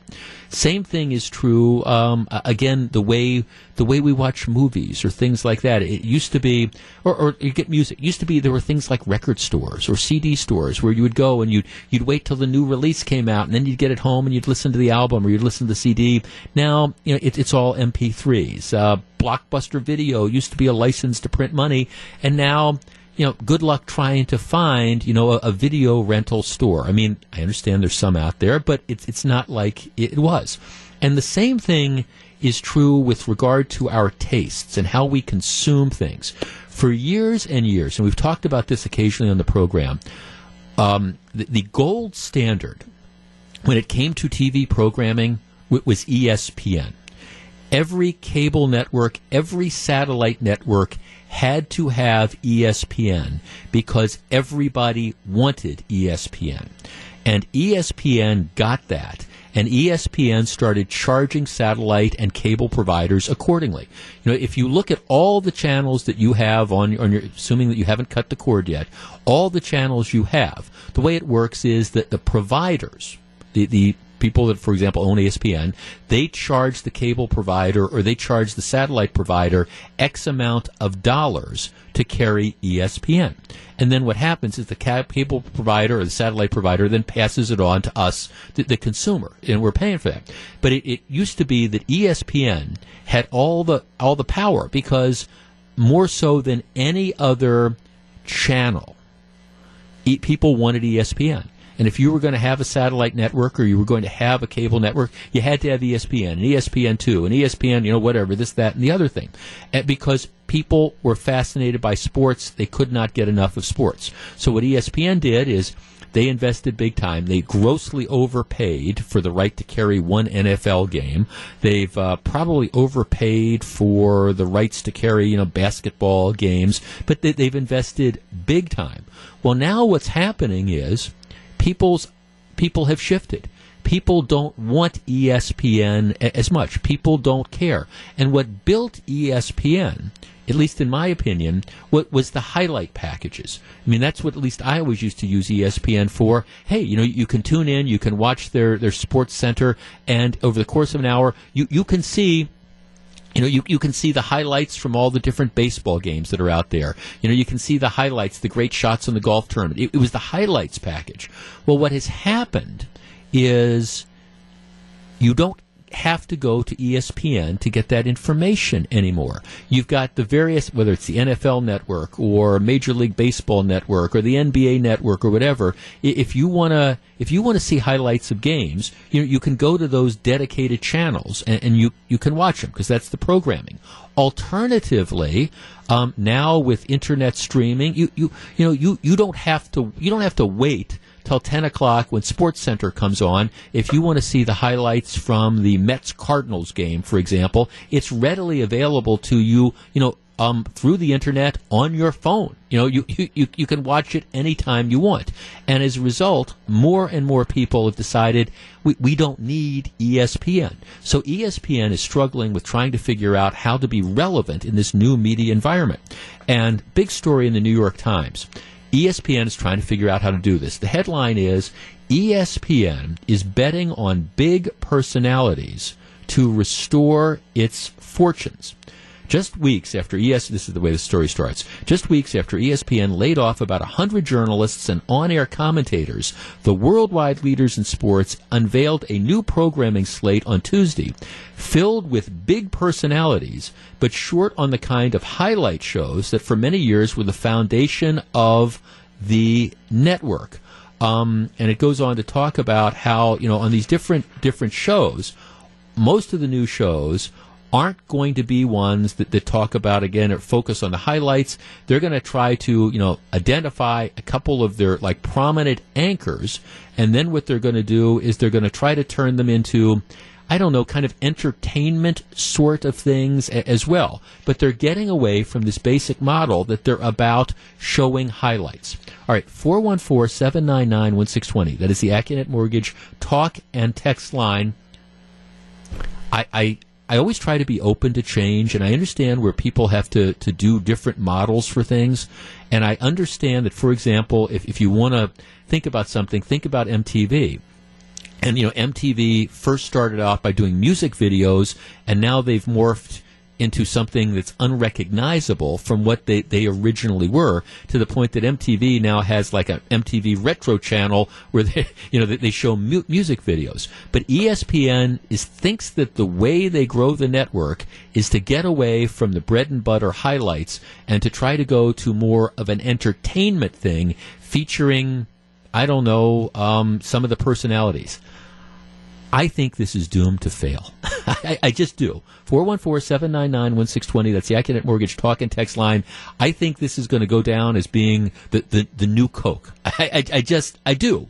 But maybe I'm wrong. 414-799-1620, the Accunet Mortgage talk and text line. All right, well, this idea of moving away from highlight shows and instead talk shows, personality-driven discussion shows, is that the way? Is that going to save ESPN? 414-799-1620. That's the Accunet Mortgage talk and text line. If you're on the line, please hold on.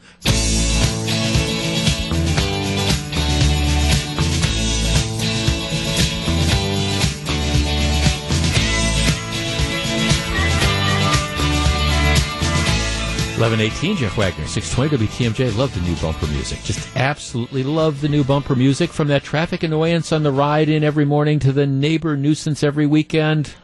Today, you have a chance to put it all on the books. It's Scafidi and Billstats. There ought to be a law feature. They will take your calls starting at 2:07 here on WTMJ. Be sure to check that out. 414-799-1620. That is the Accunet Mortgage talk and text line. I think what ESPN is trying to do is just... It's doomed to fail. I just do. Chris says, just like MTV that played videos in the past, which of course stopped, ESPN is being obsoleted out. People have new venues for media info. ESPN ran its course. Little changes make big impacts. Yeah, I agree with that. I agree with that completely. It was a great idea. It was a license to print money for the longest period of time.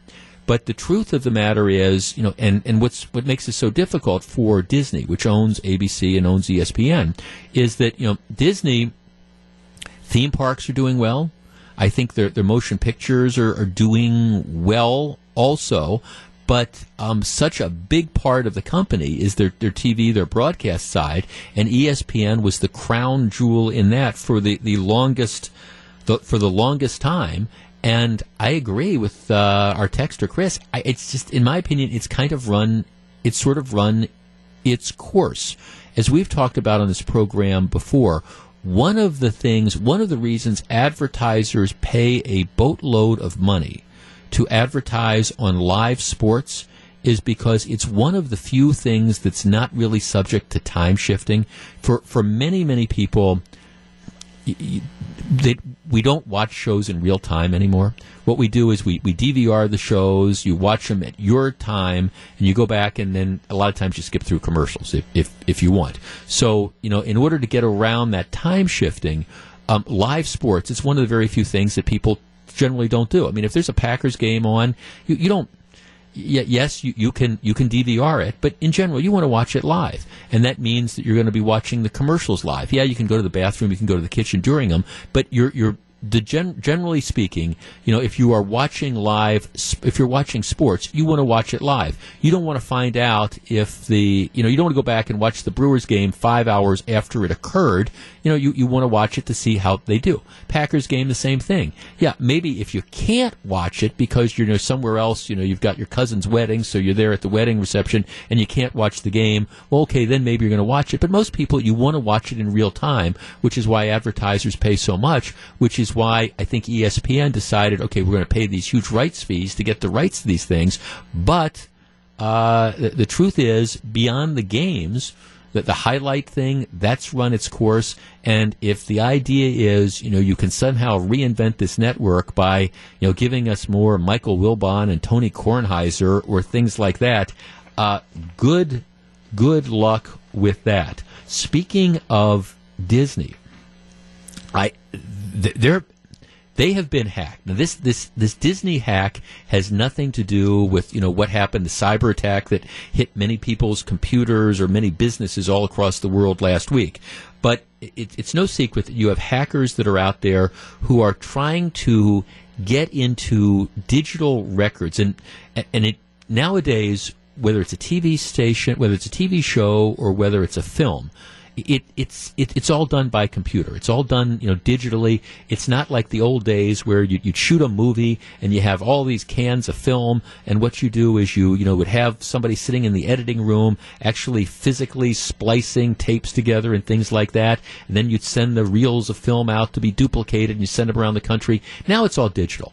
I mean, and all the TV shows, they're recorded. And then what happens is they go to the place, they're sent digitally to the place to add sound effects, and then the place to add music, and all that. And it's all computerized. But the problem with that is, since, all the people who work in the industry have this stuff on their computers, they're vulnerable to hacking. And you have some very, very good hackers that are out there, and what they're trying to do is they're trying to steal the property. And you saw this happen with Netflix, the Orange is the New Black, which is one of their shows, where they were hacked into. You had these hackers that said, unless you give us a bunch of money, we're going to start releasing this on the Internet before you release it, and we'll cost you all sorts of money. Same thing is happening apparently to Disney. Over the Memorial Day weekend, Disney's big summer film is the latest Johnny Depp Pirates of the Caribbean movie, and apparently hackers have gotten access to that, and they've demanded a boatload of money from Disney, or else they say what they're going to start doing is they're going to start releasing the movie in bits and pieces before the movie comes out in theaters. So that's how they're going to hurt Disney. To their credit, and the part of the other problem is this is a significant crime, but unfortunately it's almost impossible to catch who did this, because it is the World Wide Web, and you could have people, sitting in their parents' basement in Poland, or you could have people sitting in Egypt. You just don't know who's doing this, and it's very, very difficult to catch them. So, unfortunately, the companies have to play defense. They can't really look to law enforcement to kind of help them out. What they have to do, there's really not much they can do other than trying to make sure that their systems can't be hacked into. And unfortunately, every time they come up with a protective thing, what happens is somebody develops a new way of doing that. But what's interesting here is Disney, to its credit, is saying we're not going to pay the ransom. We are not going to pay you money. You do whatever. Now, here's where it becomes interesting, and it becomes all of our responsibilities. And I understand that this is just kind of pie in the sky. But, I think Disney is doing the right thing, because you don't pay ransom, because that encourages hackers to continue to do this if they think that they can make a living doing it. But the flip side of this is, if people don't download the hacked stuff, if people don't say, oh, okay, now the stuff that's been illegally taken, now it's up on the web, I'm going to rush and I'm going to watch it instead of going and paying money to see the movie. If people don't participate, if people don't take advantage of using this proprietary information that's been stolen, maybe, just maybe, it might discourage hackers from doing that in the future. We see this play out a lot. In newspapers now, the Journal Sentinel's doing this series now. They came into access. They got access to all this information that was stolen from the Bradley Foundation. It was stolen. They didn't steal it, but it was stolen, and now they're trying to make money by writing stories based on the stolen information. It is not against the law to do that. I think it's unethical, but that's just me, and it's certainly not stopping that behavior from going on. But the bottom line is, for those of us who are troubled by hacking and things like that, we have a way of not participating, and that's okay. We're not going to pay attention. We're not going to rely on people that are trying to profit from the stolen information, and whether that might be, not downloading, bootleg copies of Orange is the New Black, or not going and trying to watch Pirates of the Caribbean instead of buying it at the theater. That's the way that we can respond to that. And I know it's a lot to ask, but it seems to me that's how we handle it. All right. Why is it that nobody but a bunch of B-listers are talking about running against Governor Walker? Stick around. It's 11:26. This is Jeff Wagner, 620 WTMJ.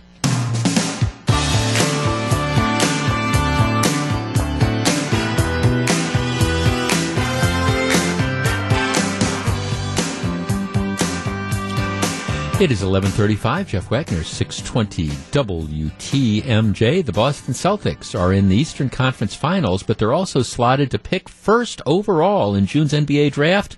How does something like that happen? Are they the next domino the Bucks will have to knock over? Matt Pauley dives in tonight. Sports Central, tune in at 7:07. All right, Monday evening, I emceed this event at the Wisconsin Club, a big banquet in connection with the Armed Forces Week. It's just a wonderful sort of event. And in the audience were several people who I think are considering running for the Republican nomination for U.S. Senate against Tammy Baldwin when she's up for re-election in November of 2018. There are already, whether they've announced or not, there are already at least there's at least 4 people who are definitely running, ranging from business people to people outside of politics to, Leah Vukmir. I think she's going to get in the race. She will be a formidable candidate. So there's a number of people who have already decided that they're going to get into the race. There's also a number of other very qualified people who are kind of on the periphery of the race. And I will tell you, what's going on now is I know people are hiring fundraisers, they're enlisting supporters. This is going on, and we're sitting here in May of 2017, knowing that the race, the primary is going to be in 2018, but a year out. People are mobilizing, which is what you have to do. You have to line up supporters. You have to start the process of raising money. You have to begin getting your name out there. I guess unless you're just somebody that's so, freakishly rich that you can come in like Herb Kohl did when he first got elected, and even then Herb Kohl, people knew who he was because of his, connection with the grocery stores and things like that. But in general, you have to. Unless you're a Herb Kohl, unless you're a Donald Trump, and you can kind of self-finance and do those things, you need to start laying the groundwork. And I will tell you, it's going to be a very, very interesting Republican primary. Now, I haven't focused a lot on it, and I will as we get closer to it, but I haven't focused a lot on it at this point because it's so far off, and you want to see how this all shakes out. What is interesting to me is that the other big statewide election that's going to be on the November of 2018 ballot is the governor's race. He is not formally announced, but as Governor Walker said to me when we were talking at Insight, he said, "Why wouldn't I run?" Scott Walker is running. Okay, that's not. He says he's not going to formally announce until after the budget is completed, but he's hired a campaign manager. Scott Walker is running again. Now, I think Governor Walker is an incredibly formidable candidate, but he's also, in some extent, he's also somewhat vulnerable.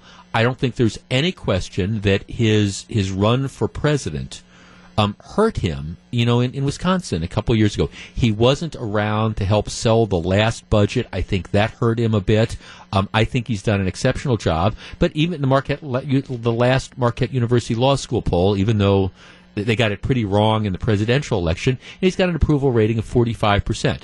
That's it. It's not like he's talking about a 60% thing. You could look at that number and you could say, okay, he's controversial, he's vulnerable, let's jump in. And yet, if you look at the people who are talking about running, I would say it's B-list, but it's not even B-list. It's really like D-list. It's stunning how few people there are that are seriously talking about it. It's more remarkable for the people who've decided, that they're not running. Chris Abele says he's not running.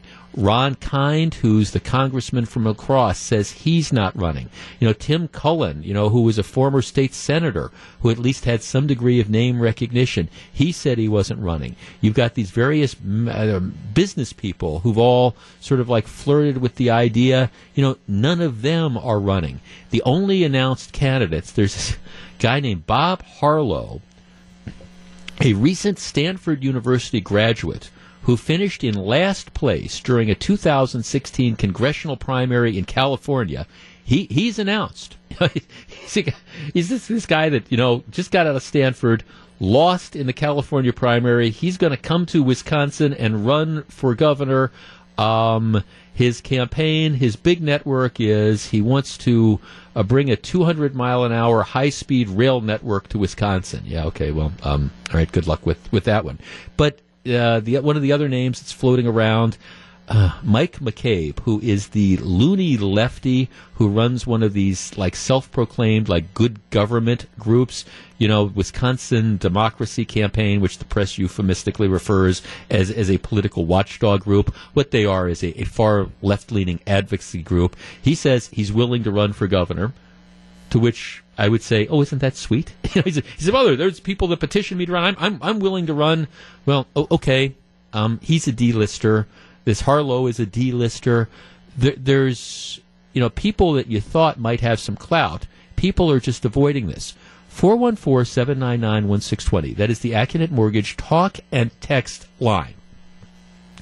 It is my theory that the reason the A-list or B-list candidates are choosing to pass on this is that they recognize that you just can't beat Scott Walker in Wisconsin.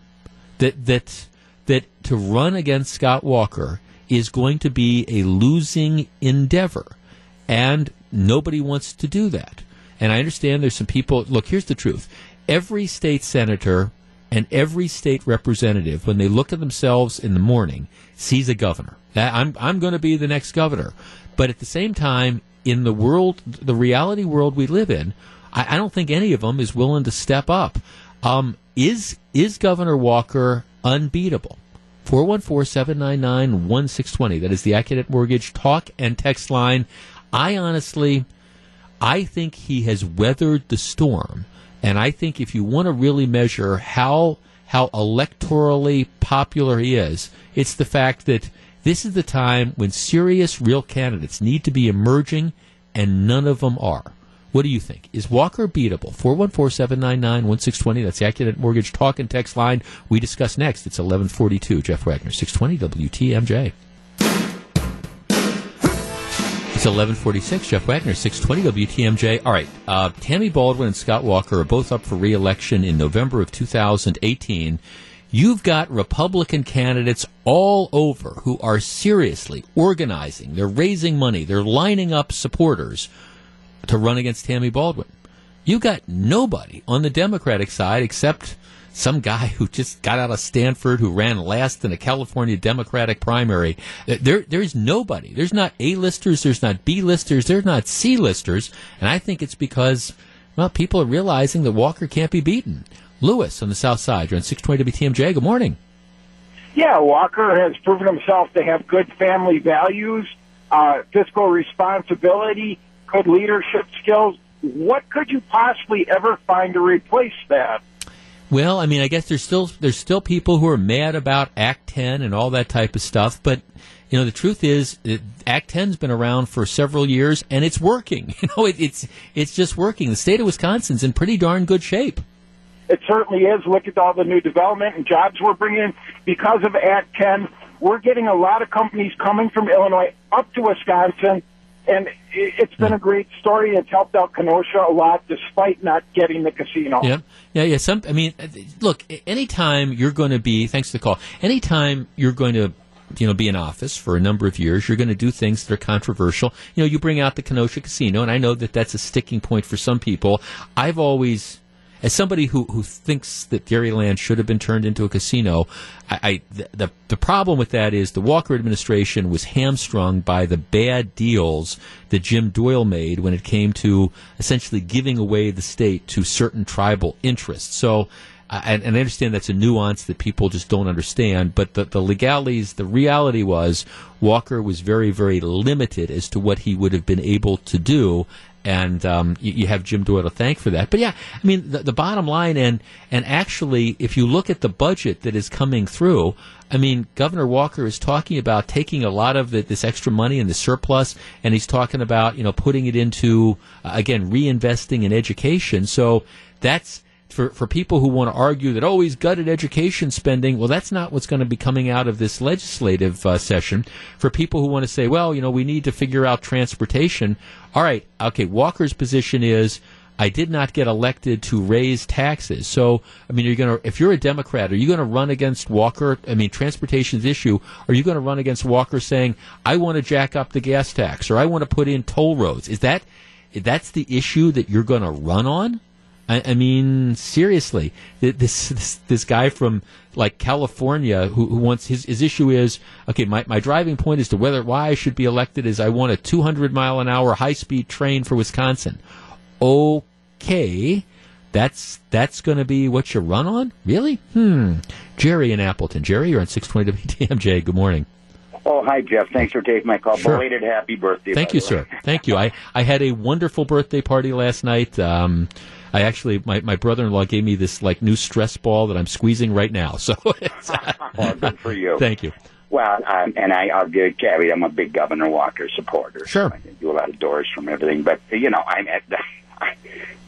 I'd be literally shocked if they could come up with anybody that could beat Governor Walker. We're number one in the Midwest in growth now. The unemployment rate went down to 3.5%, or 3.4%. Right. Which, by the way, I'll let you finish your point. But we're close to it's that is almost almost structurally no unemployment, because there's always people who are going to be between jobs or something. Once you get close to 3%, most economists will tell you it's almost like no unemployment, period. And we're doing great in that regard, no question about it. The labor participation rate is right around 70%. It's one of the highest in the country, and got a caveat that a lot of people probably don't know. What do you think the average wage of a Wisconsin wage earner was in the last 12 months? I couldn't believe it. I knew it was good, so I guessed 3%. 7.5%. Wow. That's what wages went up on an average in Wisconsin last year. Now, I know, like me, if you tell your friends, you're going to, mine didn't go up. Right, but you're talking about the average. Right, sure, yeah. The average, right. Yeah. So, and you're absolutely right, Jeff. You nailed it. The reason that they can't get a good top-tier candidate to run is because, you're going to get somebody that says, hey, this is fantastic. I'm running for governor. I must be important. Yeah. Yeah. Well, wait till the reality. Thanks. And see, here's thanks to call, Jerry. Here's what I said when Tom Barrett ran against him, and when the other candidates ran against him. That the thing was, you can't beat somebody with nobody. Now, I understand that there is some degree of there's going to be people, I hate that Scott Walker, etc. He made me pay more for my health insurance or whatever. I understand that, but that's not enough. Being against somebody isn't enough. You need somebody who's got the big ideas. You've got somebody that can raise the money to get the message out, and you need somebody that's really got an idea for a different vision of the state. And I think the bottom line is, most people believe the state is pretty much on the right track. I certainly do. And I'm very skeptical about polls and approval ratings and things like that. But even if you just want to compare apples to apples, you look at the Marquette University Law School poll, and again, I understand where it used to be considered the gold standard. I'm not sure I feel that way anymore. But just apples to apples. The Walker approval rating, August of 2016, 38%. October of 2016, 42%. March of 2017, 45%. So that's a 7% uptick between last August and this March. And I think it's just going to continue. And again, the best indicator I have is that, like I say, I am swamped with people who are getting into want to talk about the U.S. Senate primary, and very, very interesting and diverse candidates from various backgrounds. It is going to be a spirited primary because everybody thinks that they can beat Tammy Baldwin. And I think, just like I said with Walker, you can't beat somebody with nobody. Whoever comes forward is going to have a vision and a sort of a contrasting opinion, and I'm hoping that's what comes out. But at least there's people that are out there putting together organizations. I'm not seeing any of that on the left, and it tells me one of the reasons is because Walker is so popular.